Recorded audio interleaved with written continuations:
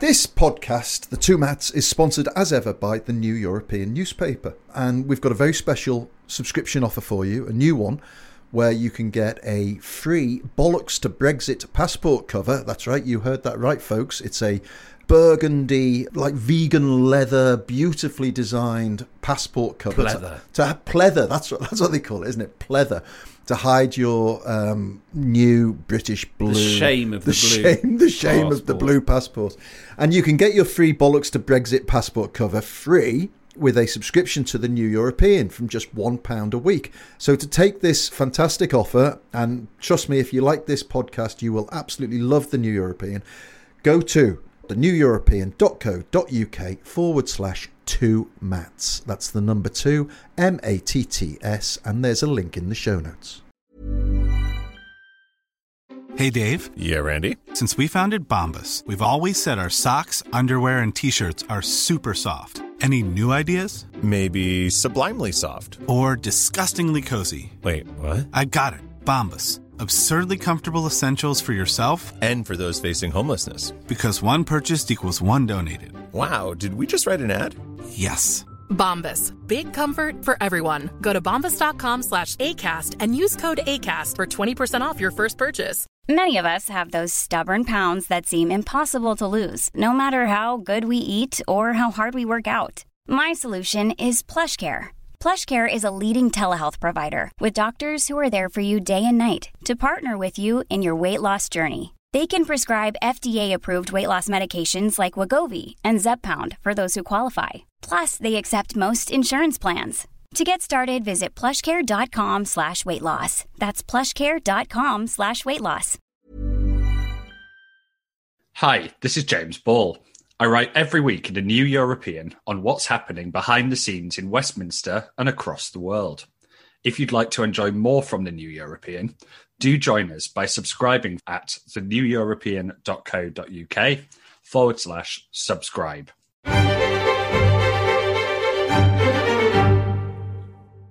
Hello, snowflakes, and thanks for taking time out from your second jobs to listen to the New European podcast. My name is Steve Anglesey. I'm the MP for Summer Isle, and also, in my spare time, well, it's most of my time actually, I get sacks of cash for doing it, I'm the editor of the New European. Coming up on the New European podcast, a woman trapped in Iran and facing new trumped-up charges, a husband starving himself in despair, a child facing another Christmas without a mother, and a government that won't pay up to make it stop. Join us as we go inside the trials and tribulations of Nazanin Zaghari-Ratcliffe. We'll also be putting more politicians and pundits in the Hall of Shame. And after a dire week for Boris Johnson is finally reflected in the polls, what are the lessons for him and for our democracy? And should MPs really be allowed to have second jobs when so many of them seem incapable of doing their first jobs properly? But first, sleaze is finally catching up with Boris Johnson. Owen Paterson's in hot water with Radox. Oh, that sounds lovely. Oh, no, he should be he's in hot water over Randox. Geoffrey Cox is doing fine constituency work in his new constituency. That's the British Virgin Islands East and Mauritius West. Boris Johnson didn't come to the Commons to own up about that because he was too busy doing the important work of running around a hospital maskless, potentially infecting everybody. In a moment, the former Minister David Liddington, who's written for the New European, issue 268, about a flaw that Boris Johnson shares with some populist leaders. But first, we asked listeners of this podcast, what second jobs would you like to see Boris Johnson and his cabinet doing? Christopher McKenna, with Brexit in mind, said, fruit picking, HGV drivers, petrol pump attendants, vets, meat processing workers, restaurant bar staff. I'd like to see them all toiling in the fruit fields, wouldn't you, Christopher? Rob Monroe says ditches everywhere are suffering from a lack of ditch clearing. Given Boris Johnson's sworn promise, he would make a fine anti-ditch blocking device. Promises should be kept. He did promise to lie down in a ditch, didn't he? Claire Walters, bit more Route 1. She says the second job should be sewing mailbags as their first job, and then looking after the prison library as a second job. We did get some ones that were slightly more serious too. As Lee said, it depends which minister for which job. Priti Patel should volunteer for the RNLI. Sunak and Gove should volunteer at food banks. Javid should be a hospital cleaner part-time. Dominic Raab should volunteer at Amnesty International. Wallace should serve in the TA. Basically anything that gives them insight into the department they run. What an incredible idea that is, instead of stupid photo ops in high-vis jackets.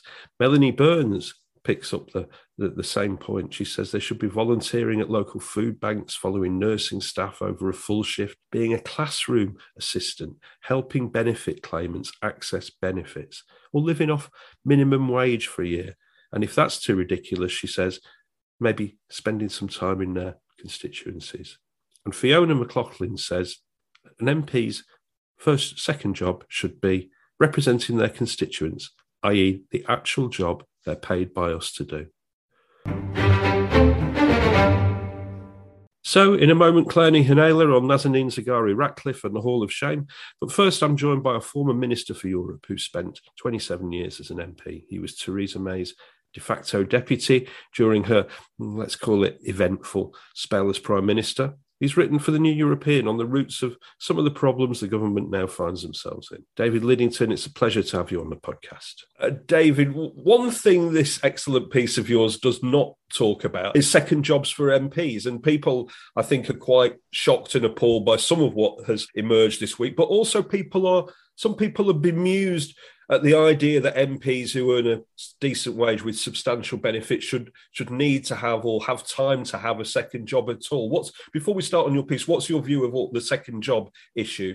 I think this all goes back to the days when MPs were expected to be people who, originally received no salary at all, and then a very modest salary, and it was expected to be a part-time job. You did your work in business or Labour Party side, something there'd be trade union officials who'd be there, and they'd come into Parliament in the evening. And of course, the voting in Parliament usually didn't take place until late at night. Now, I think there's been a change in recent years in working practices and an increase in the pay, which means that public attitudes do differ now. My own view is that there's two different questions here. One is, have any members of Parliament broken the rules that do exist, particularly on the declaration of interest and the ban on advocating on behalf of anybody who is paying you money? And there is a system which should be respected, which is why the government got itself into trouble when it didn't over Mr. Patterson, that it should be respected and penalties can and should be imposed as appropriate. There's a separate issue as to whether the current rules need changing further. My own view is that it's quite difficult to write down into a rule. For example, how many hours a week should somebody be prepared to spend as an MP? What is the expectation? Is it the 48 hour per week specified by the Working Time Directive? Is it sort of 60 hours a week? If you're a minister, you're doing two jobs, constituency MP and minister, and you'll work a lot longer than 48 hours, I can tell you from experience. And there's some MPs who have professional qualifications, perhaps medical qualifications or others that they want to keep up to date. If you're representing a very marginal seat with a small majority, you have no security of tenure, and to lose all contact with your previous expertise is quite a big risk to expect people to undertake. So I'm not in favour of a complete ban. But I think it's fair to look at the current rules and assess whether they need updating, whether in respects they need to be made tighter in the light of different public attitudes and expectations about what MPs should be doing. We're heading into the 10th, 11th day of something which started as a sort of quick fire move to get Owen Paterson off the hook, and now is expanding in all directions, quite uncomfortable directions. You had when you were Theresa May's deputy in all but name, deputy without the badge, I think probably. You had a quite bumpy period, didn't you? Are you surprised by how this has been allowed to expand and continue? quite a bumpy period is a very understated. I'm being kind, David. Yes, we didn't have a majority. I think what the astonishing thing I find is that this is a government that has a majority normally of about 80, which fell to 18 in the vote on Mr. Patterson, and where there is clearly discontent that went a long way into the ranks of those who held their noses and supported the government in the division lobby.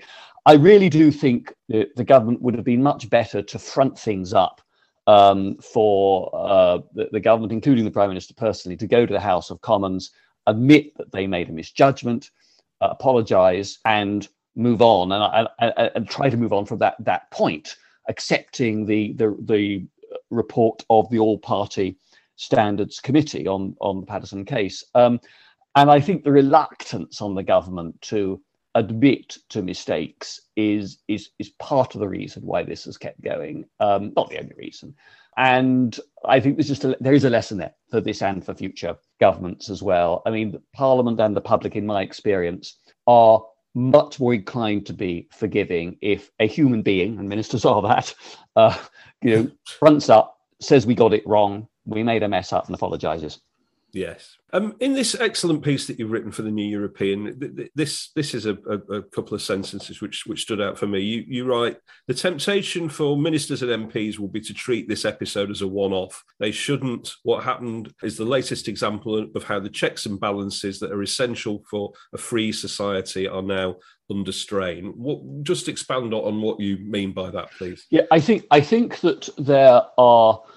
Particularly, I think there's two things that worry me. One is the executive, the government, enhancing its power at the expense of Parliament. That's always a risk when you have a government, Conservative or Labour, with a very big overall majority in the House of Commons. But I think it is acute now. And I think the pandemic requiring the use of emergency legislation, I mean, some people described it as ruling by decree. It wasn't quite that. But what it meant was that many of the normal arrangements for parliamentary scrutiny, for ministers to be challenged and questioned in detail, for Parliament to have to approve a new criminal penalty on British citizens before it came into force, were all dispensed with. And while I think that there was perhaps some justification, acceptance of that in the very early days, I think government as a species, once they've acquired new powers, tend to be very reluctant to give them up afterwards. I mean, even income tax was supposed to be a temporary measure at the time of the Napoleonic Wars in the early 19th century. So I worry about that. And I worry also about the language used sometimes about judges and the courts, yes, and about what the government is currently rumoured to be planning. We see various briefings in the press about limiting the right of British citizens to challenge in the courts whether what an official or minister has done is lawful.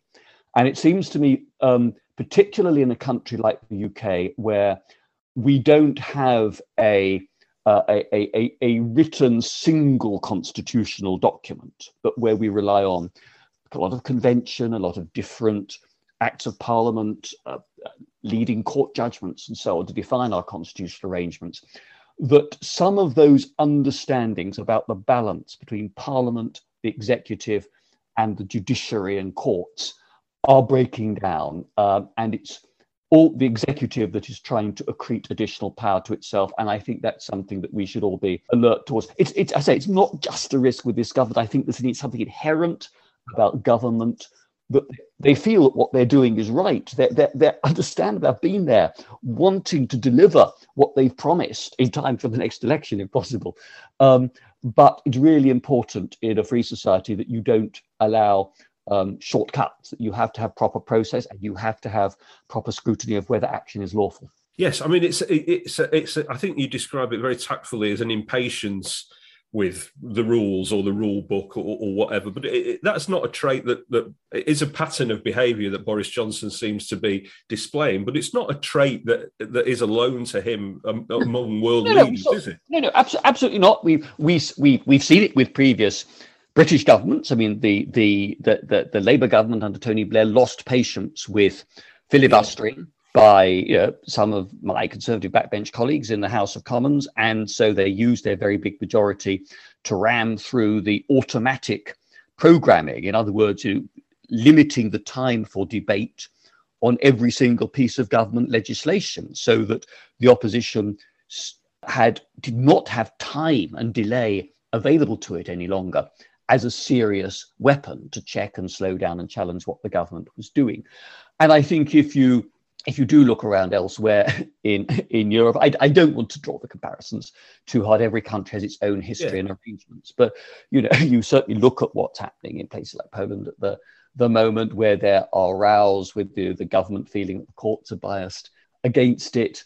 To some extent, I get what's going on. There's a hell of a lot of people in all the democracies. You saw this in a big way in the United States with the election of President Trump, who feel that the current system has failed them and their families. Their living standards have at best been frozen. They don't feel particularly secure. New technology, global competition is shaking things up enormously. Much less predictability about careers and living standards. People no longer expect their children to be able to get better living standards than they as parents enjoy today. And that has created an impatience with the way in which traditional democracies operate. And we've seen that in the US with Trump. We see it in France when you look at the number of French voters who are willing to support a candidate like Marine Le Pen or Eric Zemmour. And you see it in parts of Central Europe, and you've seen it to some extent in the UK, and the way in which a lot of long-standing Labour voters voted for Boris Johnson and the Conservative Party because they felt that we've got to have somebody who's prepared to, if you like, take a wrecking ball to some of the system isn't delivering for us. Yes.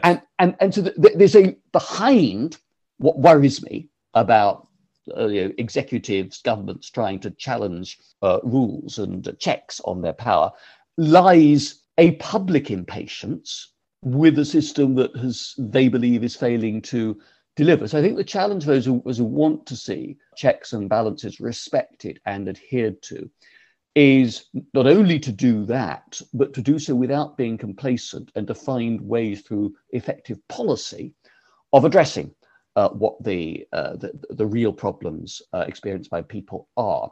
I'd also say, I think I look at the UK, and I do say to my conservative colleagues now in the government, just with the extra powers you want to take and the limits on challenge of the courts, for example, would you really be happy for those checks on the power of the executive to be removed if Jeremy Corbyn had been Prime Minister and his lieutenant John McDonnell had been the Chancellor of the Exchequer? It's a good exercise, in my view, for any political party in government tempted to change the rules of the game, just to ask themselves, would we be happy with our political opponents being in the driving seat and taking advantage of such additional powers? Because no political party's hold on government lasts forever.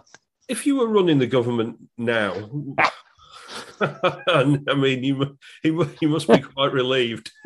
What would you be doing to try and win back trust, apart from fronting up? And I'm a conservative, Steve. It's not exactly a secret that I've not been Boris Johnson's biggest fan. I want his government and his premiership to succeed because I want the Conservative government to do well, and I want our country to do well. And I think they've got some really admirable ambitions in what's described as levelling up, enhancing economic and social opportunities for people in towns and communities, particularly in the North and Midlands of England, who have felt left behind and ignored by successive governments for ages, and decarbonisation as part of industrial regeneration. But you have to turn those slogans into detailed operational plans. And what I would hope to see the government do is to assemble a team of talented and effective ministers whom the Prime Minister trusts and will delegate power to, and then systems organised within Whitehall and in partnership with metro mayors and unitary borough and county authorities around England to deliver those ambitions in terms of detailed operational planning, because that, I think, is where the gap lies at the moment. You've got to do the hard graft of getting planning permission, going through procurement exercises. If you want to have many more good quality apprenticeships and technical levels in schools, well, you've got to make sure that you can recruit and keep the teachers and lecturers who are qualified to teach subjects like information technology to a high level and can stimulate students. And you've got to make sure you've got them in every part of the country. And it might be more difficult to get a really bright graduate in mathematics to go and teach in Humberside than to teach in London or Manchester, because just the cultural pull, the social cachet of those big cities is probably more exciting for the average bright young graduate. So you've got to think, right, how do we provide the incentives for people that we need to come and take the work in those areas where we really need that regeneration to take place, and you've got to fix Whitehall to actually deliver. And I actually, ironically, I of all people agreed with some of what Dominic Cummings was trying to do when he was working in Number 10. I just thought he completely failed to grasp that you don't achieve much if you just shout at people and tell them that they're useless. Morale is absolutely vital in getting any large organization to deliver the goods for you. You would get people working together and show that kind of leadership. Just finally, before I let you go, I mean, you left Westminster ahead of 2019 election, and others who kind of saw what was going to happen and believed things about the nature of the Brexit we were heading into did so too. What happens to all of those people now, the people who I think people who listen to this podcast who aren't Conservatives probably respect, people like Rory Stewart and Philip Hammond, Amber Rudd, David Gorton? It's a long list, yourself, obviously. Is there a way back for your group into the Conservative Party, or is the Conservative Party now a hard Brexit party for good? No, I think not, and I remain a party member. I chair the Conservative European Forum, which exists to rebuild the voice and influence of those of us in the Conservative Party and on the centre-right who want to see a strong strategic partnership between the UK and the other democracies of Europe and the institutions of the European Union, because we believe passionately that is in our nation's interest. Will help our prosperity and security, and it's a key element in global Britain. It's not an alternative to it. I mean, it's nonsense to talk about global Britain and somehow ignore the region of the world in which the United Kingdom is geographically located and with which our history is entwined. So, it's part of global Britain. And I think that over time, and it will take time, common interests will win through on the European debate. The fact that the EU will remain our most important trading partner anywhere in the world, the fact that we have common interests in sorting out corruption and the roots of organized crime in the Western Balkans, in making sure that there is resistance to Putin's encroachment upon the democracies of Eastern and Central Europe, that we try to address the myriad problems and opportunities of Africa, which is on our doorstep, and where I think the Americans will expect the European countries, whether in or out of the EU, to take a political lead. So I think that there are huge opportunities there.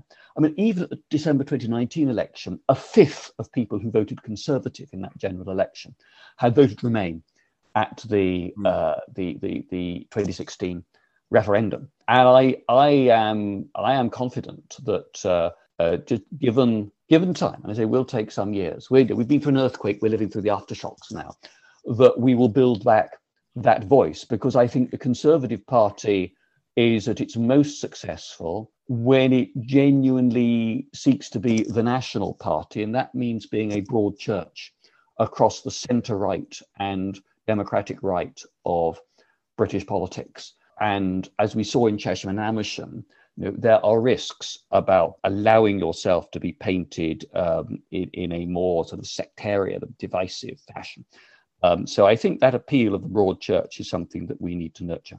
David Liddington, I wish you good luck with that. I hope we will speak again on this podcast. Thank you so much. You can read David's piece on Boris Johnson, checks and balances, and everything that's happened in the last 10 days or so in issue 268 of the New European. It's on sale at newsstands now, or you can subscribe at theneweuropean.co.uk/subscribe. Now, before we go to Clark, I want to tell you about an excellent new podcast from the New European. Charlie Connelly's Great European Lives tells the life stories of amazing Europeans in short 10-minute bursts. A superb listen. It's available wherever you get your podcasts. Don't forget, too, that if you want to be sure of getting a copy of our newspaper and access to our online archive, please support the New European by subscribing at theneweuropean.co.uk/subscribe. Now, while politicians are using their offices to feather their nests, one man is camped outside the Foreign Office on hunger strike. His plight can't have failed to have moved you. His wife's case can't have failed to anger you. It really isn't complicated. We should be bringing Nazanin Zaghari-Ratcliffe home. I am joined by a new colleague, the writer and author Clark Nihanela, whose piece on the trials of Nazanin can be read in issue 268 of the New European at newsstands now or online by subscribing at theneweuropean.co.uk/subscribe. Clark, everyone listening to this is going to be familiar with the long ordeal of Nazanin Zaghari-Ratcliffe. Most of the people listening to it will have seen the desperate sight of Richard Ratcliffe outside the Foreign Office doing incredible things to try and get his wife home. Just give us the sense of how he looked when you met him, what the scene is down there. I imagine it's cold, isn't it? And unpleasant. Very cold, very unpleasant. I actually went to see him on day 11. Right. So he is now on day 18 of his hunger strike. So he's done almost another week. When I saw him, he was already shivering, looking quite frail. He's told me that he was beginning to feel slower in himself, both physically and mentally. And he explained to me how this is how a hunger strike works, right? You get for the first 2 days, you're hungry, and then that fades away, but your mental capacities begin to slow down. Your body begins to consume itself. And what struck me particularly was that he knew this, because of course, this is the second time that Richard Ratcliffe has done a hunger strike in London to get his wife home. The first time was in 2019. That time he did 15 days. This time he's going further, partly because of the presence of Iranian officials at the climate talks in Glasgow. So as he said, he doesn't want them to turn up and get away with just whining and dining. He wants to rain on their parade, and he will push himself to the limit for that. And that is why he's holding out. Now, it is getting dangerous at this point, which is why some of his friends are asking him, consider what's happening. He says he isn't going to put himself in danger. He's conscious of his 7-year-old daughter, whose mother is still in Iran, and he doesn't want to leave her alone, but he does want to make a point. And he is so desperate because he does not feel that the British government is listening to him or has listened for the past 5 years. Yes, it's incredible, isn't it? Your piece on the front page of the New European this week do make the point that this is actually quite a simple matter, isn't it? What could our government do that it hasn't done already to solve this? It is pretty simple. It boils down to money that are owed for tanks that Britain never delivered to Iran during the 1970s. So an international court ruled in 2001 that the money was owed. So that's clear. But then there was a lengthy legal battle between the company that was going to deliver the tanks. It was an arm of the Ministry of Defence in the 70s. It's now defunct. Long legal battle. During that time, sanctions came in against Iran. That made it more difficult to pay. However, now that those sanctions, they were EU sanctions, now they're UK sanctions. Richard Ratcliffe told me that the UK could agree to pay the court order debt without breaching the sanctions. They could do that. They just need a special license. Iran has applied for that special license. So in Richard Ratcliffe's mind, there is no sanction impediment anymore. But beyond the money, and so what we're waiting for is a way for the British government to pay that money. But beyond that, also, there's a political resistance. And that's where Richard feels that things are being held up. The other thing to remember, of course, that is for ages, the British government did not admit that this debt was in any way linked to Nazanin's case. And I should stress, it's not just her case. There are others as well. There is another man, Anousheh Ashouri, who is also a British Iranian national. He's a 67-year-old retired engineer. He too is being held in Iran. He was detained in 2017, charged with spying, sentenced to 10 years in jail. His family are distraught as well, because what you have to remember is both Nazanin and Anousheh have been told clearly that your detention is linked to this debt. Britain needs to pay the debt. And yet we see no movement yet from the British government and no explanation. And I think this is the hardest thing for the families. They don't understand why this is not being done. And that is very difficult for them because, you know, it's an agonizing years-long torture with a lack of transparency. Yes, and the, you know, the old thing about, well, you know, we're not paying this because that would be inviting more hostage taking and more ransoms. I mean, that excuse isn't even being used, is it?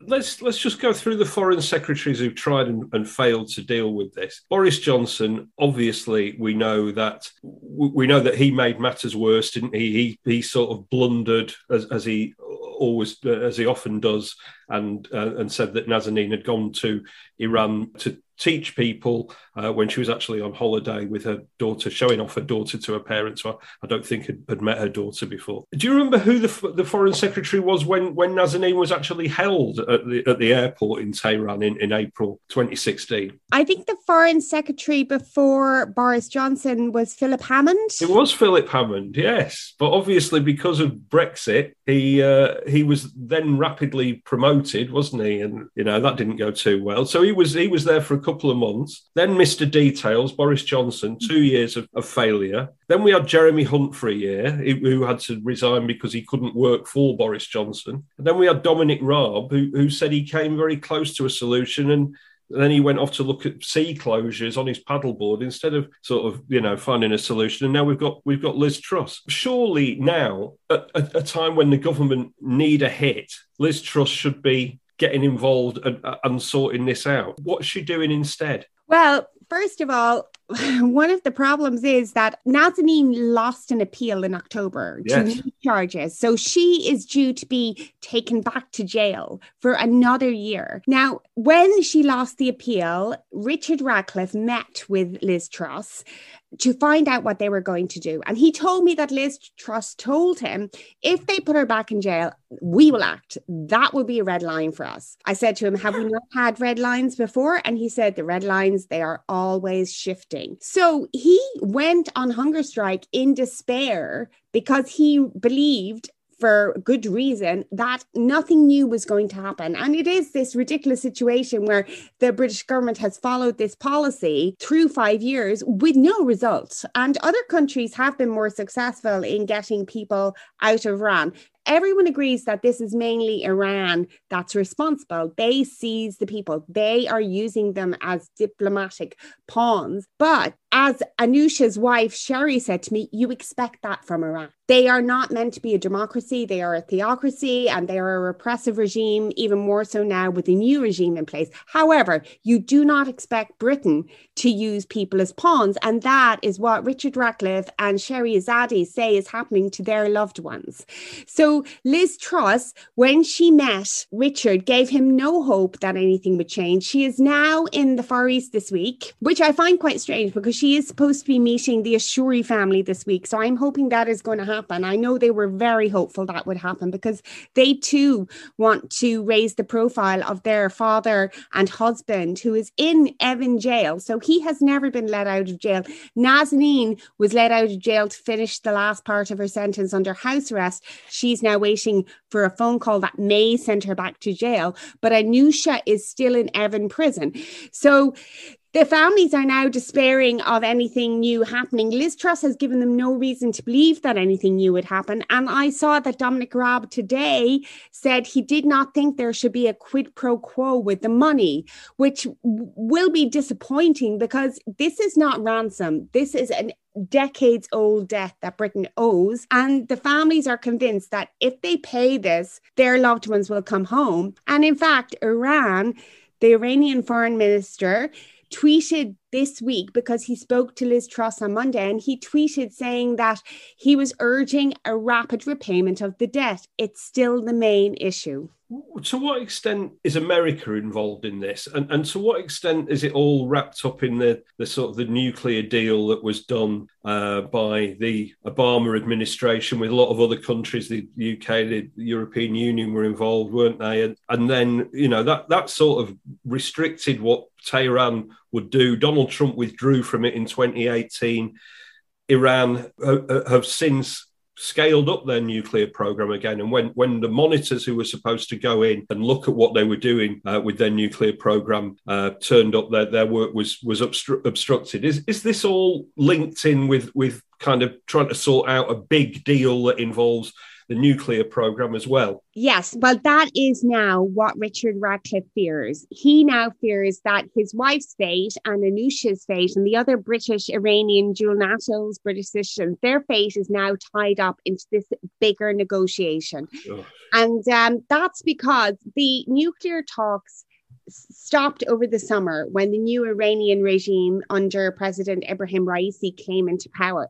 They are due to start again at the end of November. Obviously, people want a deal to come out of that, but we know that the foreign nationals being held by Iran are part of this. And the reason we know this is because a deal was almost done in the summer to get people released, including Anousheh and Nazanin. Now, this fell through because the families believe that another hostage, Murad Tabas, who is a tri-national, so he's got nationality from the UK, the US, and Iran, and his fate was tied up with this deal for a prisoner swap and the debt repayment.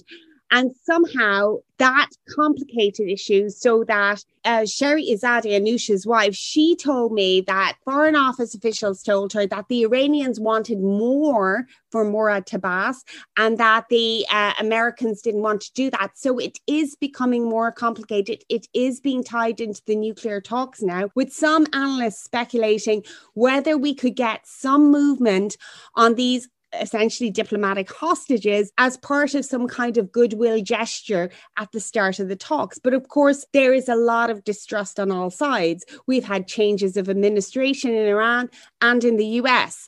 And so, if you're kind of thinking that a breakthrough in the nuclear deal is going to facilitate this, that seems like a bit of a long shot at the moment. And it does seem like a very, very long process, doesn't it? What do we look for next in this kind of sad and awful case then? Is it just waiting to see whether she will be recalled to prison? And then if she is recalled to prison and manages to serve her new 1-year sentence, what's there to say that there won't be new charges against her when she finishes that one? Well, indeed. And in fact, there is, she has also been sentenced to a travel ban. So, which Richard believes is so would come after the year in prison. So she'd have a year in prison and then she wouldn't be allowed to leave Iran for another year. So, you're now looking at 2023. And as he said to me, the problem is that in state terms, when you're looking at a government perspective, that is not much. But in human personal terms, 3 years is a lifetime. I mean, for Richard, for Nazanin, and for their daughter. And we know how much trauma she has already experienced, Nazanin. She's been depressed. She's been in solitary confinement. One can only imagine the agony of thinking this will continue for another year. Similarly, for Anousheh, I mean, he's got another 6 or 7 years to serve out. He's 67 years old. He's tried to commit suicide 3 times at the beginning because he felt so under pressure. He felt his family were being threatened as well. So he thought if he killed himself, that would be a way out of it. So both sides recognise that there is no immediate answer to this unless the British government acts in some way. I said to Anusha's son, Aryan, who I met outside the Foreign Office, he had spent a night with Richard in the pop-up tents there. I said to him, well, Iran can't hold them forever. And his answer was, why not? I mean, they don't have to give them up. Something has to happen to make them want to free these hostages, because otherwise there is no pressure. And unfortunately, at the moment, the pressure is coming from a man sitting on a pavement, starving himself to try and get his wife home. Well, that's a terrible image, and we hope that something positive will come out of all of this. Thank you to my brilliant colleague, Clara Nihanela. You can read Clara's piece on the trials of Nazanin Zaghari-Ratcliffe by buying issue 268 of the New European newsstands, or by subscribing at theneweuropean.co.uk/subscribe. And finally, it's the Hall of Shame, where we put putrid pundits, pompous politicians, things that get my goat generally. I would put Geoffrey Cox in the Hall of Shame, but I don't think I can afford him, and I don't think I can afford to move the Hall of Shame to Mauritius. So instead, let's start with Roger Helmer, the former UKIP MEP, best known for a photograph of Roger resting his eyes in the Parliament chamber. He is somebody we used to talk about every week on this podcast. He is now one of the many Brexiteers who's moved on to the tedious so-called war on woke. And Roger Helmer writes, so much 20th and 21st century music, blues, jazz, reggae, rock and roll, has its roots in Black American music and slavery. Isn't it time it was all cancelled? And for a moment there, I thought, is Roger Helmer really making a subtle point about the appropriation of black music by white groups like the Beatles and the Rolling Stones? I mean, isn't that fascinating that someone who, presents himself as a complete idiot should say something so interesting? And then, obviously, I realised that Roger Helmer is, in fact, a complete idiot. And he's actually saying, if they take down the statues of the slave traders, they've got to silence the music of the enslaved people too. What a total Helmer.